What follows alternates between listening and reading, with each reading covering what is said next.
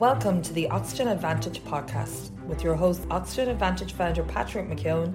With the Oxygen Advantage podcast, we aim to show how functional breathing is an essential part of a healthy and well-balanced lifestyle. Each episode, we meet experts in their field from around the world and talk about their lives, their experiences, and how they learned the importance of breathing. Join us and get inspired. Get the Oxygen Advantage. I was fortunate enough. I'm in California. Well, I'm actually in Hawaii now at the moment, but last week I was in California and I met up with Dr. Sherry Sami, who's an orthodontist, and her husband is a medical doctor, Dr. Habib. And I'm not even going to Sadeghi. I'm not even going to try and pronounce his surname. But what really struck me was the degree of consciousness that they brought into the practice, both in how they are approaching their patients, but in the architecture, in the layout, in every facet of where it comes into contact with the patient. There was a degree of calmness in the clinic. I was lucky enough to stay at their house. I stayed in the clinic for pretty much most of the day on one of the days. So I was able to kind of get a sense of the interaction. So I think this is going to be a lovely conversation because I'm going to say this, Dr. Sherry, I have not met too many doctors. And as I said, there's probably loads of them out there who intentionally approach their practice with a sense of consciousness. And Right. I'd love to get an idea of what kind of brought you there. What's your interpretation? So how did it all begin? How get interested in consciousness? Because you came from right afield. Right, absolutely. Well, first of all, it was such a pleasure to have you last year. I've been a big fan of your work for so many years. I don't even know how many years. I think over 12, 15, something like that. And yeah, it was before Hafez, so he's 16 years old. Wow.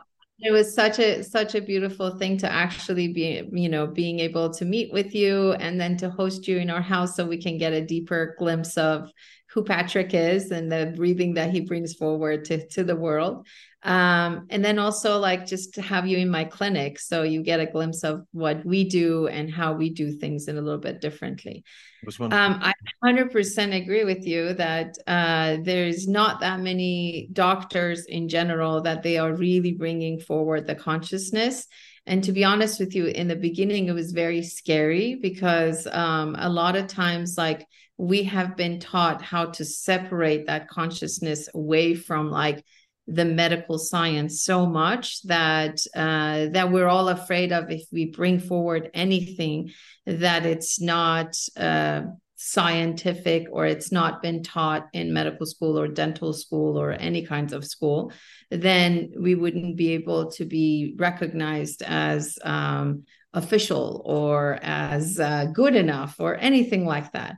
Both Habib and I, we've been very, very interested in the whole aspects of psychology of the mind, and then going beyond that, spirituality in our own lives. We have really, really incorporated that into, I have a bachelor and a master in psychology, and we both did that master together with a 3-year spiritual psychology with the emphasis of consciousness, health, and healing.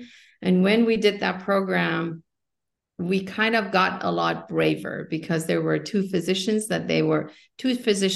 and two psychologists that they were teaching that program together.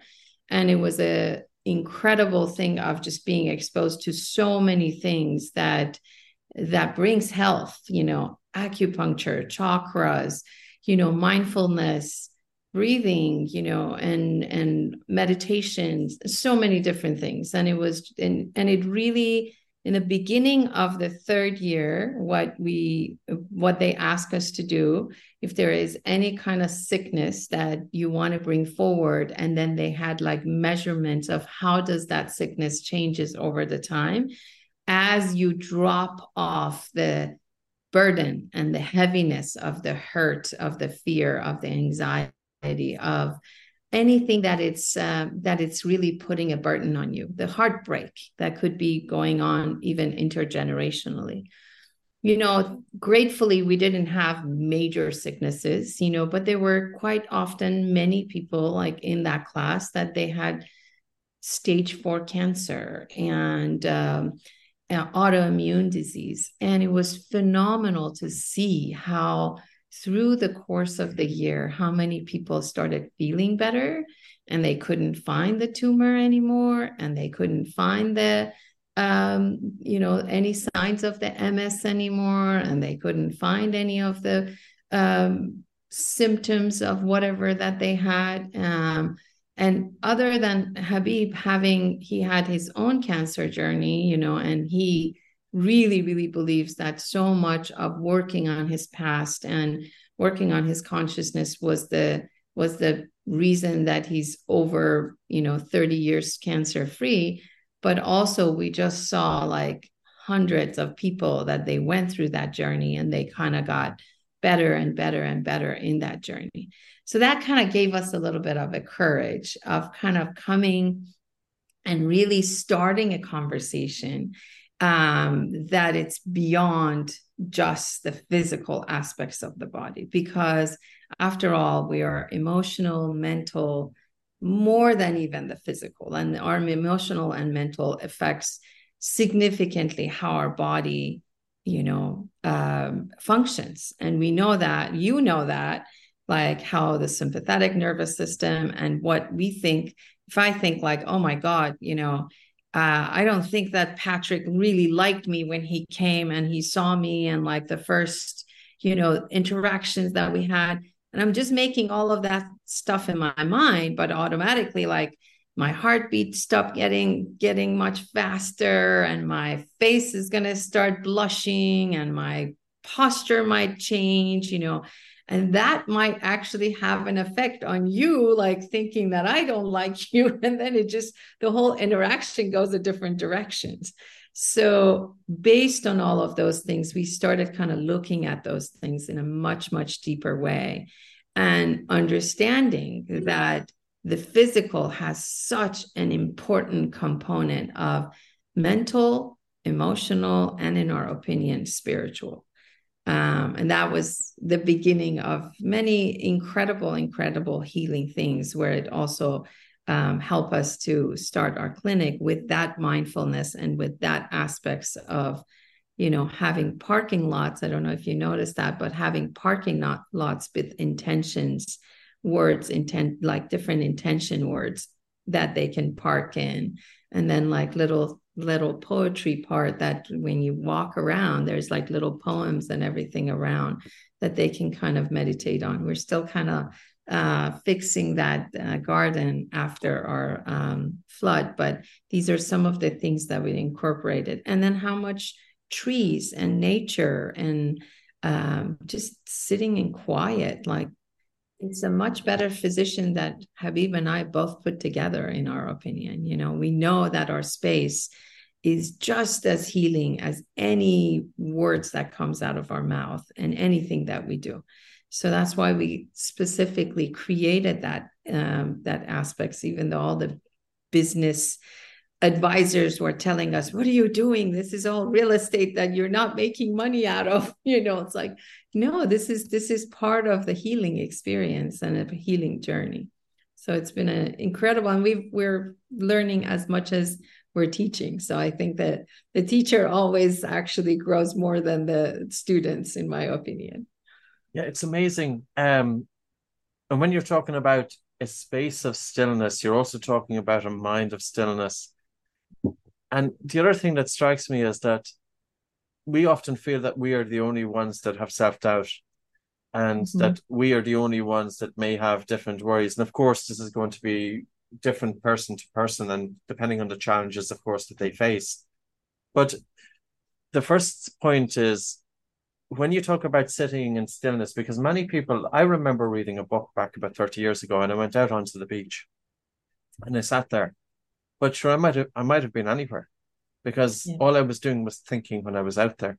I was sitting in the right place, but my mind wasn't in the right place. Can you talk a little bit about that?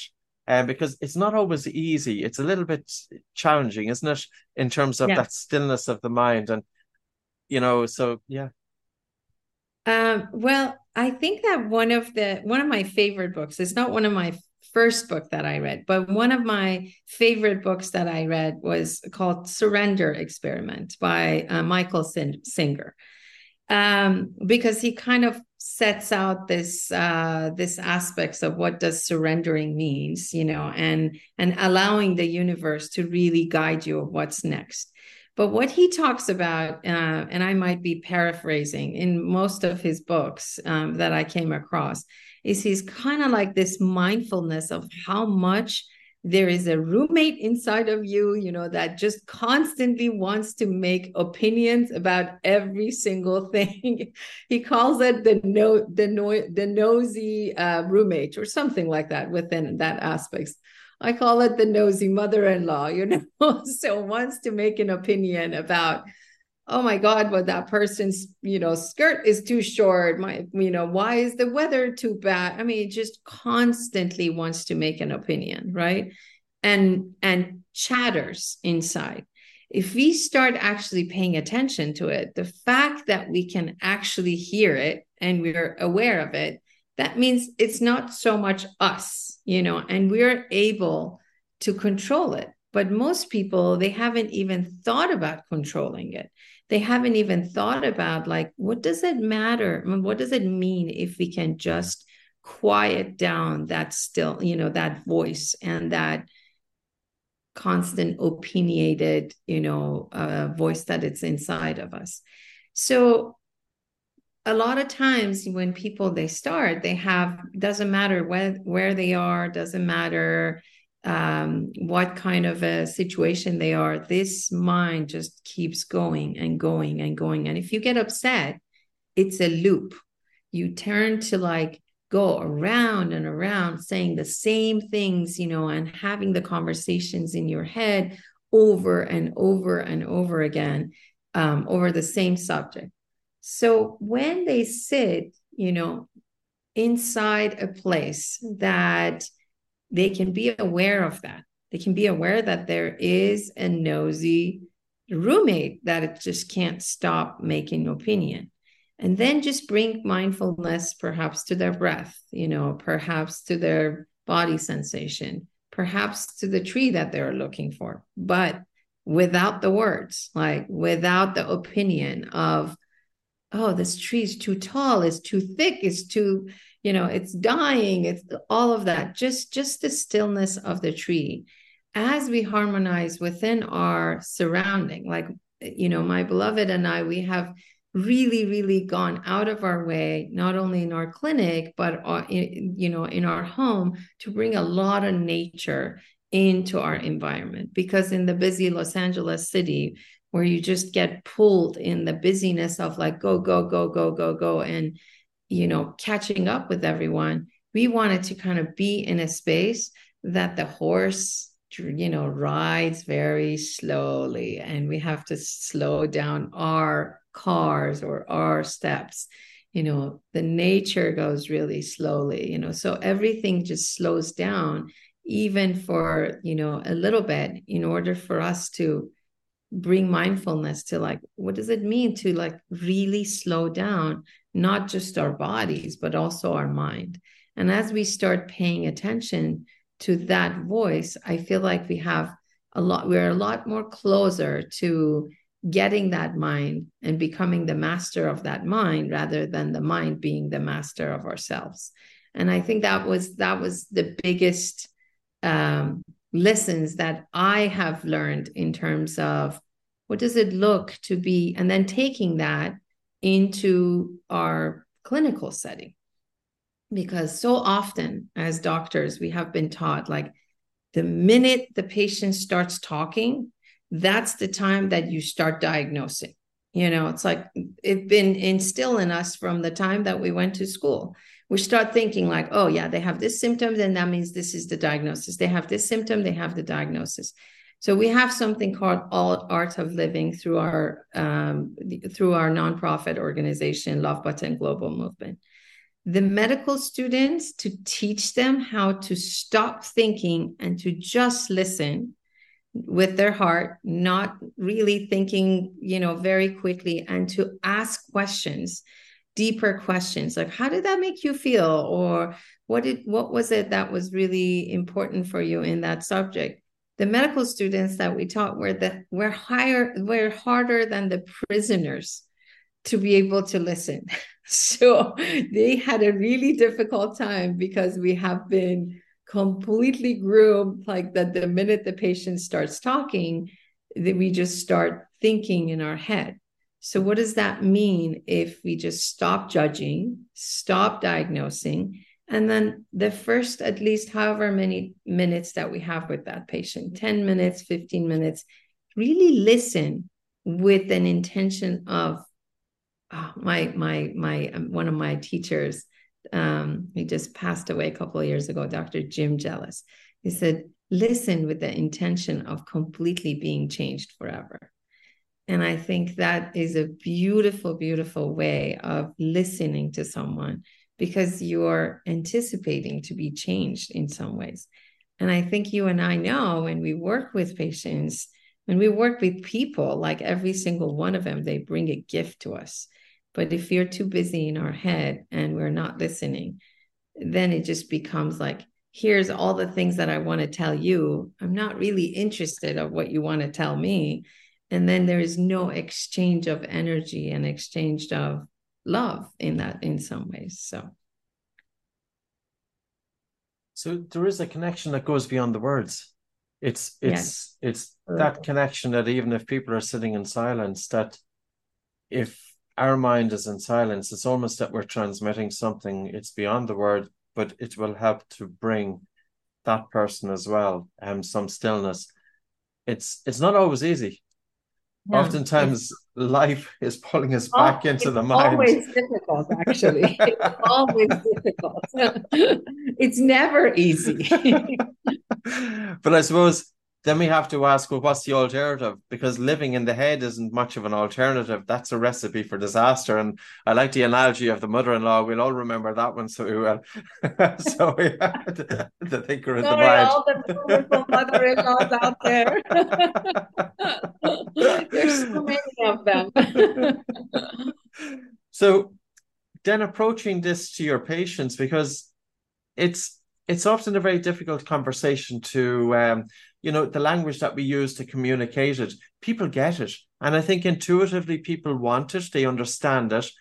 But I feel that it's been kind of bypassed because it has been associated with too left. You're talking about too right, that yes. the doctor's mind has been trained only to be scientific. But right. In terms of consciousness, it has been taught too left. Yes. And both are at opposite ends of the spectrum. How do you bring both into the middle? What do you do in terms of the language? Does it just happen naturally? Yes. And it happens naturally because I'm more interested to learn about them. Like my new patient exams, it's not just an exam. It's also a deep, deep conversation with the parents. It's an hour and a half. So I have plenty of time to really, really open everything up and then just go really deep into the family dynamic, into the intergenerational drama and trauma, and then just really get to know the parents from a very, very different angle. Once in a while, I have some dads sometimes, that they are a little resistant to get to the emotional part. But often, they go, when you ask them, what was it? Can you tell me some of the things, that I start with the physical stuff, right? What was like some of the, was there any past medical history in in you or your family? And then we kind of go through and I said, past medical history includes constant respiratory issues. It includes you getting braces. It includes, like having large tonsils. It includes like you constantly having belly aches, So I go into all of that. And then I said, was there any, anything in your family? And then just kind of like take it a little bit deeper, like respiratory stuff with the grief, stomach stuff, not being able to digest emotions. Was there any threat in the family, any, trauma that was present, any parents that was a little, too strict, or, I don't know, alcoholics or anything like that. So I get in a little bit into that, and just ask a little bit about who they are as a person, because it's going to really, really determine, like, okay, I can tell a kid how to breathe, or Zara can teach all of these things. But if the parents are, from morning to night, they're shouting at each other, it's not going to happen. And you and I know, like, I have to know that. If the parents are constantly in an anxious state, doesn't matter what I do with that kid, it's not going to translate into health and well-being. So I have to kind of go and find out who the parents are, where they are with their own emotional and nervous system, what has created that emotional and nervous system to be such that, and then after that, kind of come back. And once you get someone to be a little bit more vulnerable and they trust you and they open up, then I think that the next level of, being in the, speaking about the consciousness, the energy that you were speaking about, the collective aspects of this energy that we can. And then I bring out the HeartMath Institute and all the wonderful things that they have done, how, doesn't matter, like, I can sit next to you and you can feel my vibration, and you can feel if I'm in a bad mood or in a good mood. I can cook something for you and you can feel my emotional state in there. I'm so sensitive that if, like, I literally can feel the emotion of the person in their food, but you have to develop that sensitivity. If you're just eating in front of a computer or in front of the, TV, I don't think that you can feel anything, because you're too engaged and out of this experience. That's why when you go to meditation, silent meditation, the first time that I went in Self-Realization Center, I think I was 19. And it was so uncomfortable for me in a big Persian family, to sit in front of someone and not talk at all and eat. What do you do? Like, do you just look at your food? Do you look at the person? Do you look around? But after the third day, I'm like, oh my God, I can taste all of these stuff that I never tasted before, because we were just too busy talking, in the past. So all of these, like, little things, once you slow down that aspects of being here and being at this moment, I feel like then you can start feeling the energy. And then from that aspects, and the introducing the consciousness becomes a lot more important and a lot easier. So if you say, like, what are you feeling in your body? Where do you feel it? What color is it?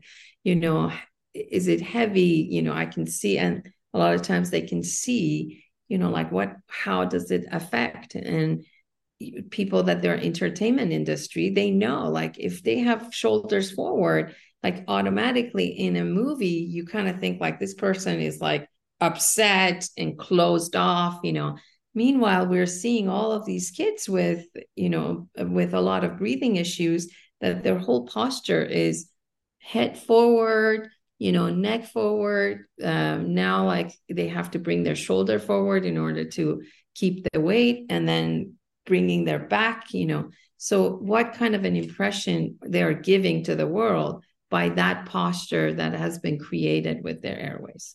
So these are some of the subtleties that we speak about. And then slowly, just some people are more open to it and they just come right into it. And some people, they slowly come into it as they start bringing that mindfulness into their everyday and to their thought process. So a more conscious being has a greater stillness of the mind, or a greater capacity to control thinking and not to get lost so much in overthinking. And something happens, okay, we are going to think about it. But Right. A person who's more conscious, as you spoke about earlier on, is more aware of it. They see that they're making these thoughts, and these thoughts are affecting their body and making them stress. And the stressed body is feeding into the mind, and you have that loop. So it just gives us a better ability to to step out of it and make life a bit softer. The benefits of it are huge. So here we're talking about consciousness, but there's two things that are going on in my mind. One is the benefits for that busy dad who's coming in. How do we break that down in terms of what happens when we have the capacity to have some degree of control over mind, even for a business person or for the actor? Do you ever think about that way in terms of, the language that we're communicating to really show, listen, this isn't just left of field. This is really for our normal everyday person. Right.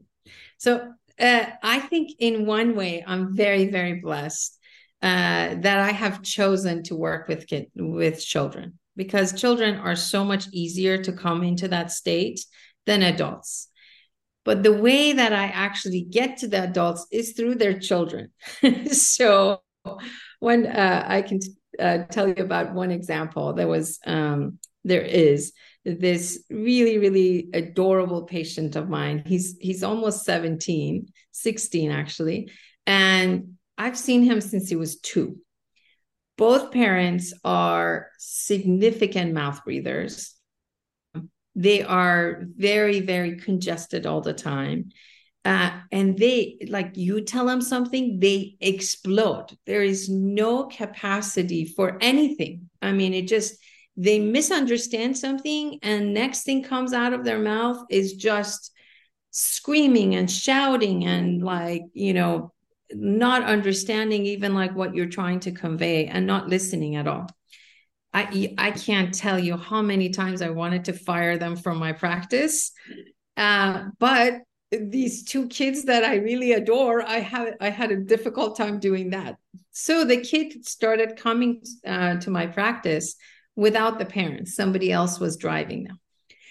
And he comes to me, he says, Dr. Sammy, one day he was 7 or 8. He says, Dr. Sammy, I don't want to be like my mom and dad. I see how fast they lose their temper. What can I do so I don't become like them? And I said, well, your breathing has a lot to do with it, because since they are not getting enough oxygen and they're constantly congested, and they're not getting really good sleep, let's start from there. So he's like, whatever you tell me, I'm going to tell this person who drives me to kind of come, and I'll tell my parents to do it. And they're too busy anyways. They don't care. So I'll just start doing it. So the kid actually at 7 years old, he took it upon himself to start scheduling the patient, stuff. He would actually call himself to say, when is his appointment, and the cutest thing, and asking that person who would bring him to actually arrange all of those things.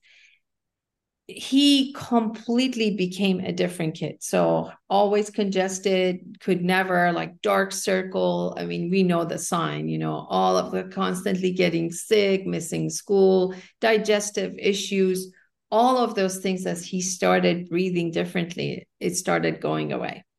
The parents, they started asking him, oh, you eat the same food as us, on the most part.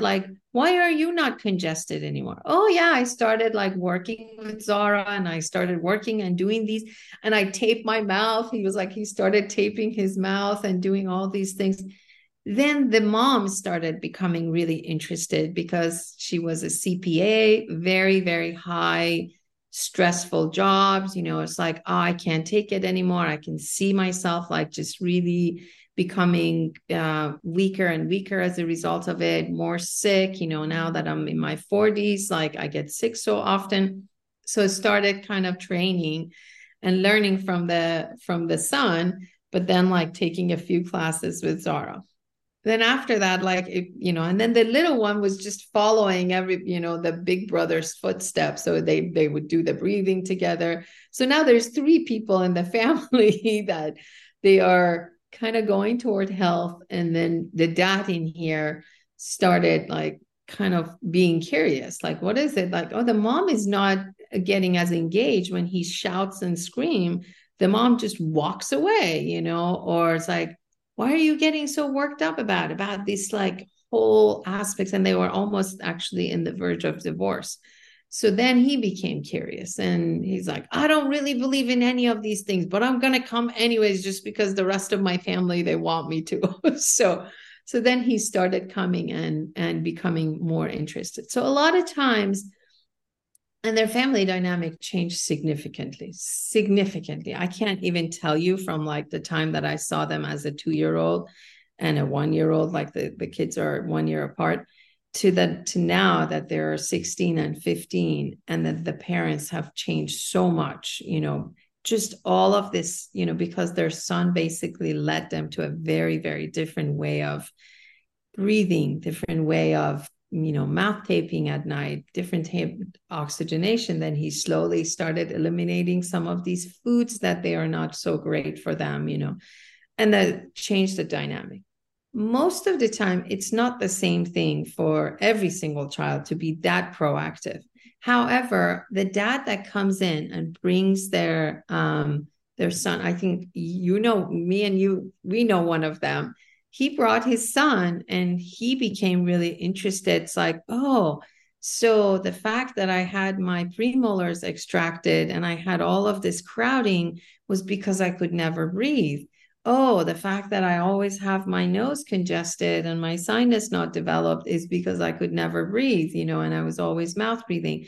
So sometimes, like, as they're going through the journey and listening to whether me, Zara, Tanya, or anyone that is working with them in that journey, then they start becoming curious and reflecting back on their own childhood and all of the things that kind of happen that everybody says, oh, that's just normal. Yeah, we'll take just 4 teeth out, we'll put the brace, slap those braces on, and you're good to go. And then now they're seeing, no, that was not good to go. Like, now I have airway issues, now I have neck issues, now I have sinus issues, now I have other things, like IBS, irritable bowel syndrome, now I'm constantly getting sick. So then they start becoming much more interested in their own well-being. And then sometimes it's a different thing where they come because they want to just bring a different future to their children, and they don't want the kids to have the same thing. Like, I think me and you, we have that in common. We became really curious because of our own journey. I was a mouth breather, and just, the challenges of what we went through. So like, my kids, like my daughter, when she gets, actually both of them, when they were especially kids, like 3-year-olds, like they would wake up with a stuffy nose. Mommy, is that okay if I can breathe through my mouth? Just one breath, at 2:00 in the morning. Because we taught them how this is not the greatest thing. And we started working in all of these things because we were passionate about our own journey and our own childhood. So that's also the other part of my practice that I get to. But I never like directly go to the parents. I always go through their children. It's easier. It's amazing because probably the children are not conditioned. They don't have that layers of baggage, and they're probably more open to it. It's more innate. It seems that there's a two-way connection here. And often things, people will ask, is it the chicken or the egg? Yeah. So on one hand, we have a quiet mind and the ability to be able to remain still. And it's really about resilience, isn't it? In terms of the world, it's the ability to be able to stay calm under pressure.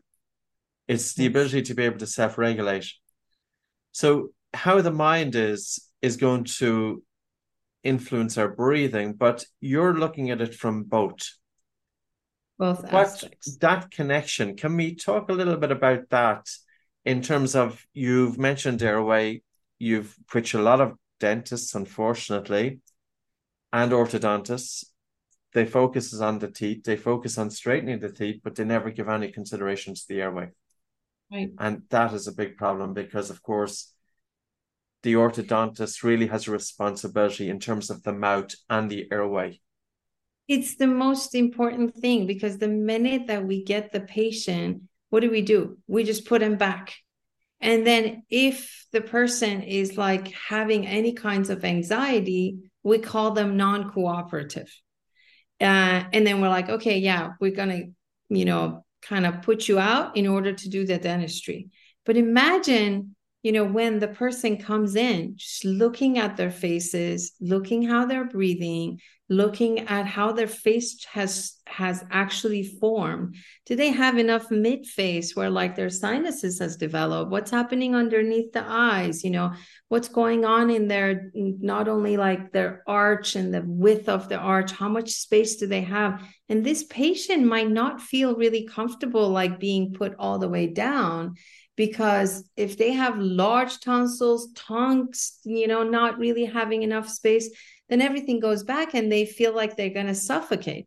So it doesn't matter how much they want to be the best patient for you and they want to cooperate, because they feel in an unconscious way, actually, like they can't breathe, they're going to start throwing a tantrum in some ways, whether it's like anxiety or, in children's way that they are a little bit more freer to express themselves, crying or whatever.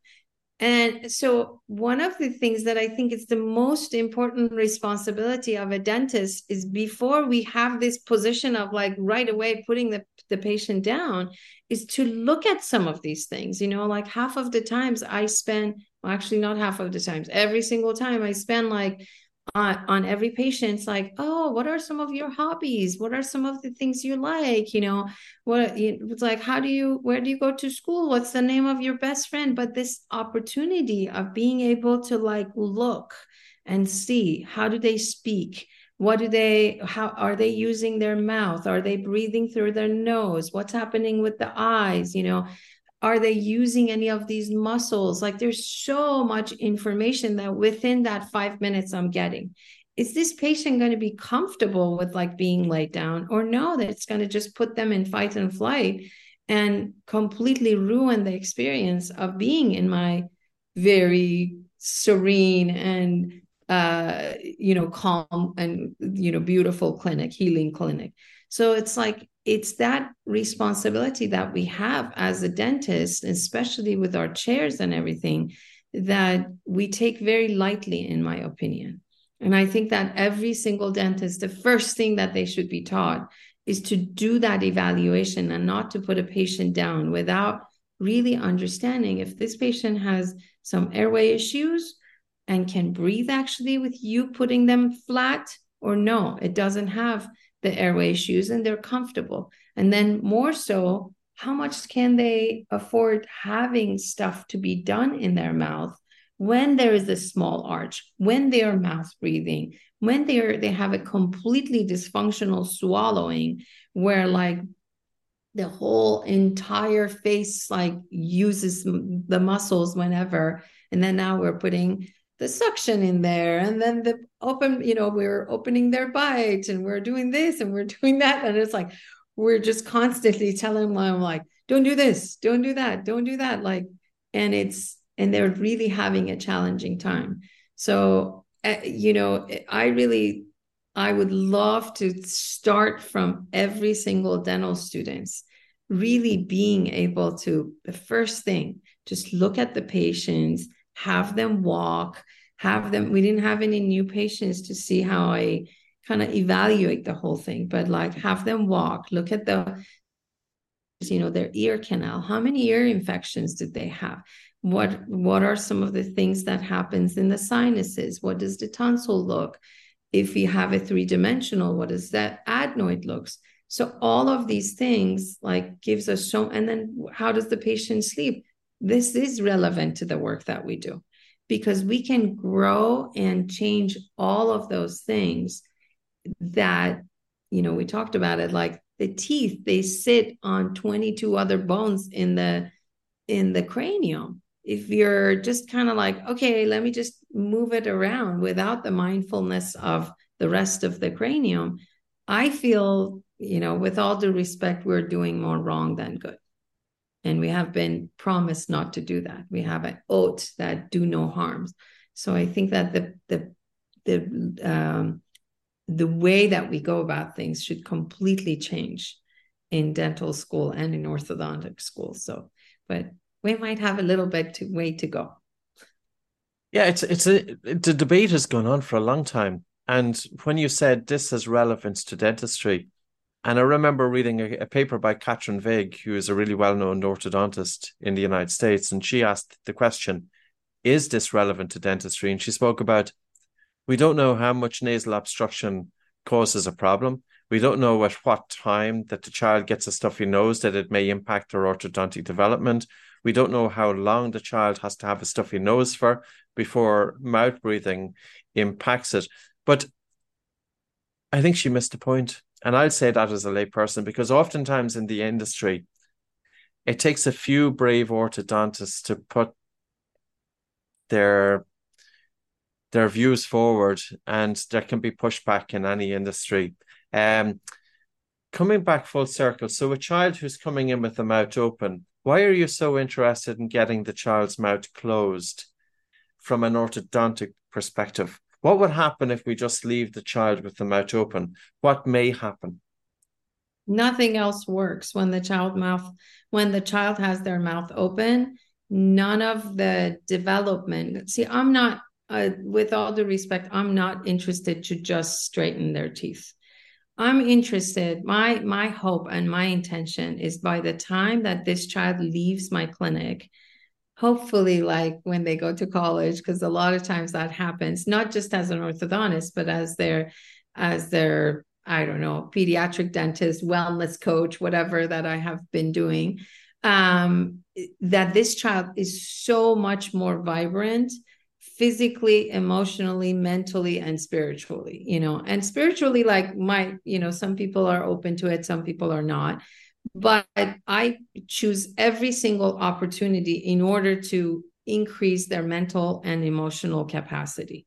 So when the mouth is not closed, like I can't develop that jaw, that airway, that sinus, the whole aspects of the jaw development does not happen. And then the myofunctional goes to waste, the cranial work goes to waste, the development of the jaw goes to waste. And in some cases, I can even tell you, like, the eyes and like the way that the eye coordinate with each other in some children, it doesn't work. Then their mental and emotional capacity is not in the same aspect. So like the child also doesn't have capacity for life, which I see so much nowadays with the new generation, right? Like we pamper our children so much that like the capacity that the last generation had for certain emotional, things, they happen throughout the day, but it doesn't necessarily like you come, you speak with your family, you digest it, they digest it, your emotions as well as digesting the food. And then after that, when you go to sleep, you have 8 hours, all of these stages of sleep that it just kind of categorize what has happened to you. Where does it need to go? And it heals it with a good, a sleep that goes through all the stages. When a child goes through a hardship, like let's say bullying in the school, or I don't know, nowadays it's like, gunshots or whatever that it comes, or all of those things or a principal started yelling at them, they come back home. Sometimes there's no one home. Sometimes the person that is home, they're busy in their own cell phones and computers or whatever it is. Like the child is like not necessarily having a chance and opportunity to speak it and to metabolize it and to understand it. Because a lot of times when we hear ourselves, we actually are able to metabolize the whatever that we have gone through, because we're a very wise being from the very beginning. I really believe that. And when we hear ourselves, we actually can see like what has happened, and it helps us to digest. And then with like just a couple of things that the questions that the parents can ask, then they can kind of go through a different directions with how they perceived that event. So then they sit, the normal child, like they come in and they start playing video game, or they go on the computer and they go through, Instagram or TikToks or whatever that is. They don't have the opportunity to really metabolize what has happened to them. Then this child goes to bed, most likely, most of them nowadays with like until the last second being on that blue light, so that already is like completely throwing their sleep cycle. Eating late, eating things that they don't necessarily digest well, like our food sources and everything. Then they go to bed and they're mouth breathing. So they're constantly in and out of the deep sleep, if they even get to the deep sleep and the REM sleep, but their sleep is constantly interrupted. They don't really get to digest their day in a way. So that trauma remains. Then their next one comes in and the next one comes in. So I think that on the most part, that when a person is, I can say when the person's mouth is open, their ability to digest life significantly reduces. And everything remains as a trauma in their body. And then we know, like, based on so many amazing books, like The Body Keeps a Score, we know that the trauma stays in the body. So then we are having a person at 30, 40, 50, that they're having all these health issues because the trauma has remained in their bodies. And that's the longer way. I don't say that this is all our responsibility to take care of, but I think if I see a child with a mouth open, it should be my interest and my enthusiasm to first thing that I do to be able, what's causing it? How can I take care of it? What can I do to help with other practitioners? That's why we have a collaborative team, because I can't do it all. So, like, is it food? Is it something in the house? Is it mold? Is it just, habit of constant breathing that has enlarged the tonsils and the turbinates are enlarged and everything else? Is it the frenum? Is it, what are some of the things that, it's almost like a detective work, right?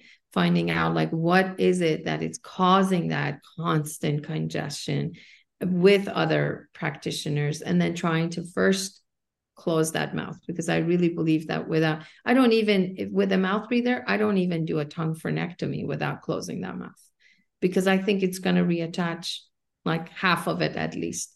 You have to take care of that mouth opening before you can actually have a successful lingual release, tongue release, tongue tie release.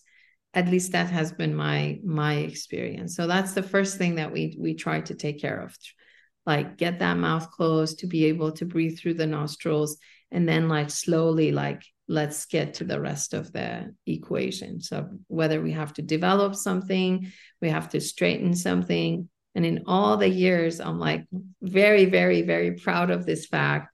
In all the years since residency, I have not one patient that I have recommended taking the 4 premolars, and I have never had a patient that we had to do that, including also the canines getting stuck, because we start developing the whole thing and then looking at all of those things. So those are not the common things that's like, it's just normal in orthodontics, which are in most orthodontic offices, they are normal. But it's because they're not looking at the cause, why they're getting stuck, why there's crowding, why this is happening. And then, okay, now that we know the why, how can we collaborate with other people and to make sure that, we can address that? And going after the tonsils, the first thing is not the solution either. If the patient is mouth breathing, just because you're taking their tonsils out, they're not going to automatically become a nose breather. So there's a couple of steps before that you have to also take a look at before you suggest someone to go and take their tonsils or adenoids out as well. I think you made a very good point. And I know we were going to have a chat about the tonsils and adenoids. And I had my daughter, her adenoids and tonsils removed. And if I was to do it again, I would do it differently. But I went with the best information that I had available back then. The efficacy of tonsillectomy and adenoidectomy, according to a paper by the American Thoracic Society that was published in 2010. And the first sentence they read in that is that they don't know the efficacy of tonsillectomy and adenoidectomy in sleep disorder breathing in 2010. And the practice has been carried out since the 1970s. So they looked at 578 children, and only 27% of children had their sleep apnea cured as a result of tonsillectomy and adenoidectomy. 73% of children continue to have sleep apnea post-tonsillectomy and adenoidectomy. So then we have to ask the question, it's not solely down to the adenoids and tonsils enlarged that is causing the obstruction. It's the development of the face and the airway. They found that children with asthma, with inflammation, and when there's an inflammatory response in the body, it affects our sleep and breathing. Irrespective of inflammation of the lungs, even people with rheumatoid arthritis, inflammation of other parts of the body, their sleep is impacted. And this is why I like what you're doing, is you're bringing together the consciousness part of it. You're dealing with the stress. You're helping to bring balance to the autonomic nervous system.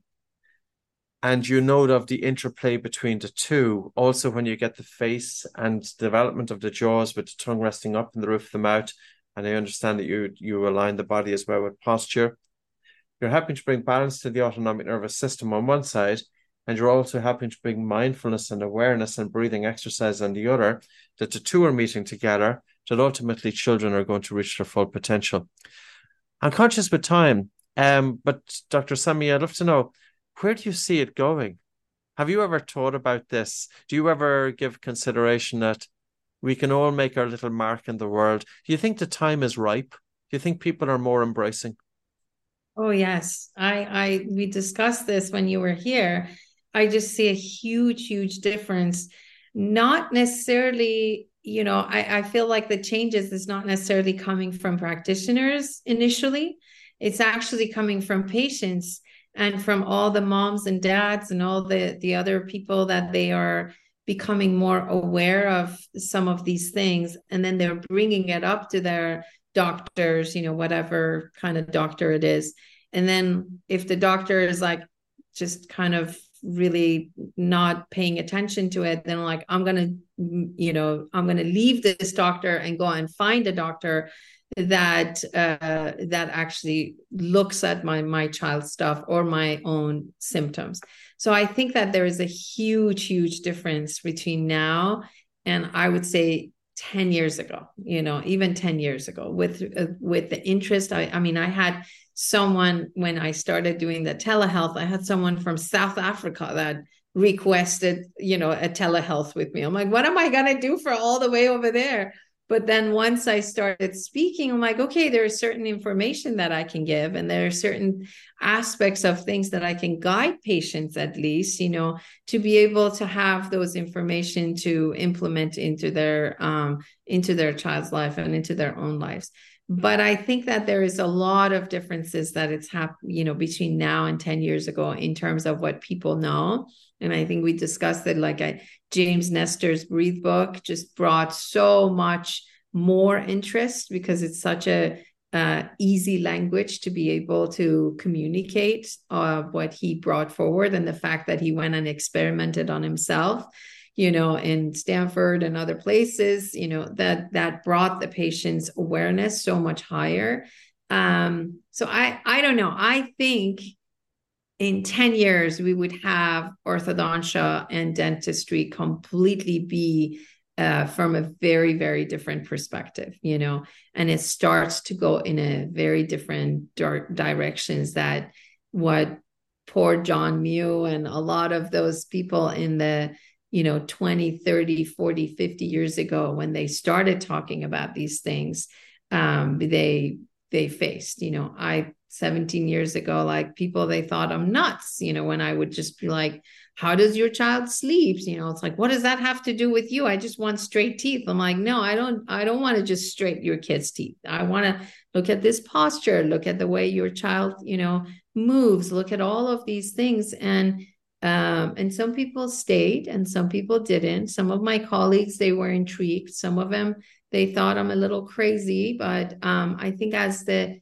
years went by, I see more and more, like the frenectomy was not even a subject before, 16 years ago when Hafez was born, Like I went to 17 practitioners to figure out why am I having breastfeeding issues. And every single one of them, including the lactation consultants, they were just like, either just keep going or start formula. And then when my mentor, Dr. Nordstrom, came and like looked at him, was like, oh yeah, he has a posterior tongue tie. I was a UCLA, I was teaching at UCLA. And I'm like, what is that? So I think that all of these things are much more a conversation now.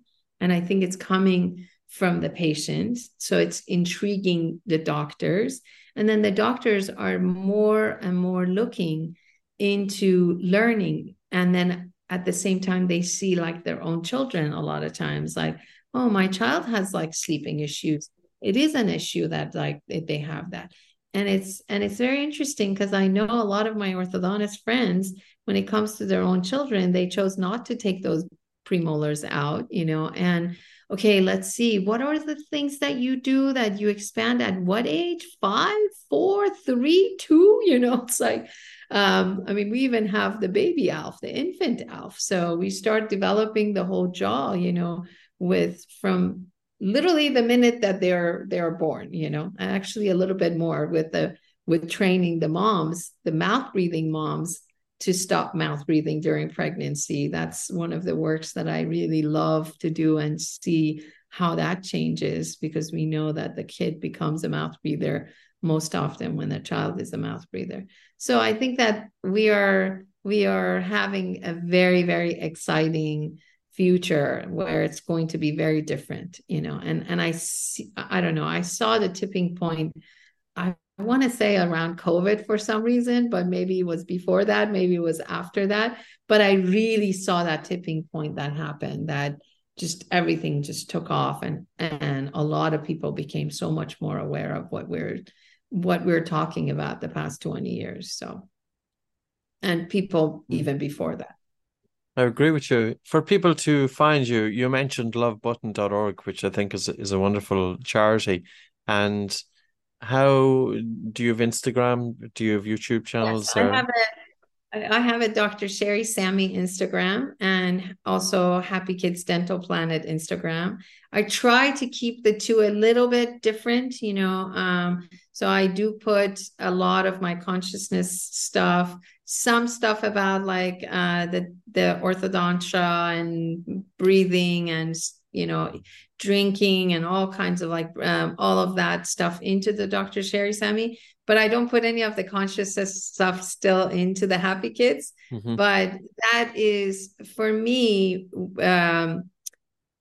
that's probably something that I'm the most passionate about, because I feel like when you're able to look at life with a deeper perspective and question your own thoughts, and then bring love and compassion and kindness and presence and acceptance and trust into it, then your whole body changes, your physiology changes, your outlook, your enthusiasm for life.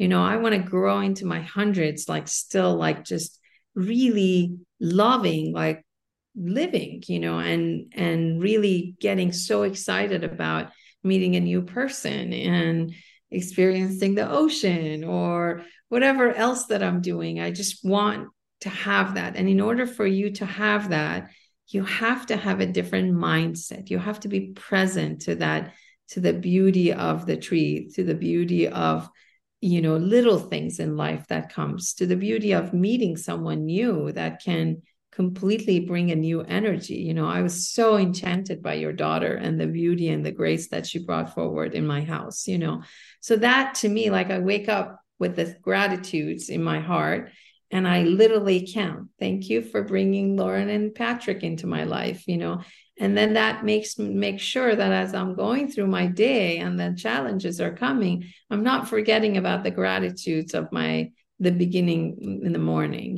Thank you for the sun. Thank you for seeing the sun and the moon while I'm in the middle of the ocean at the same time, how enchanting. And then the dolphin came up, and I think when you do some of those things, like life kind of takes a different color and shape. And then it doesn't become about working and raising kids and getting married, and just like it doesn't become routine. All of those things take a different shape. And then you start questioning, it's like your own mind. Like, did I take this too seriously? Did I get upset for no reason? Am I taking this personally? And I don't need to. And then so life becomes a little bit more graceful rather than so challenging and hard. As people, they have a hard time with it, especially as we grow older, we become heavier. So, Well, it's been wonderful. And thank you so much, Sherry. It's been a really lovely conversation. And I think you've touched on so many things that can be beneficial to people.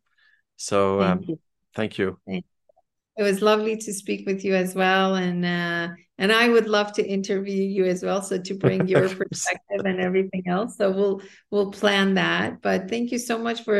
So grateful for doing what you're doing. Like, the breath is the beginning of so many things. And I think that if we just start with that breath, like just being able to breathe and that mindfulness to breathing, through the breath that we bring forward, there's so much that can open up for us that we didn't think it was a possibility.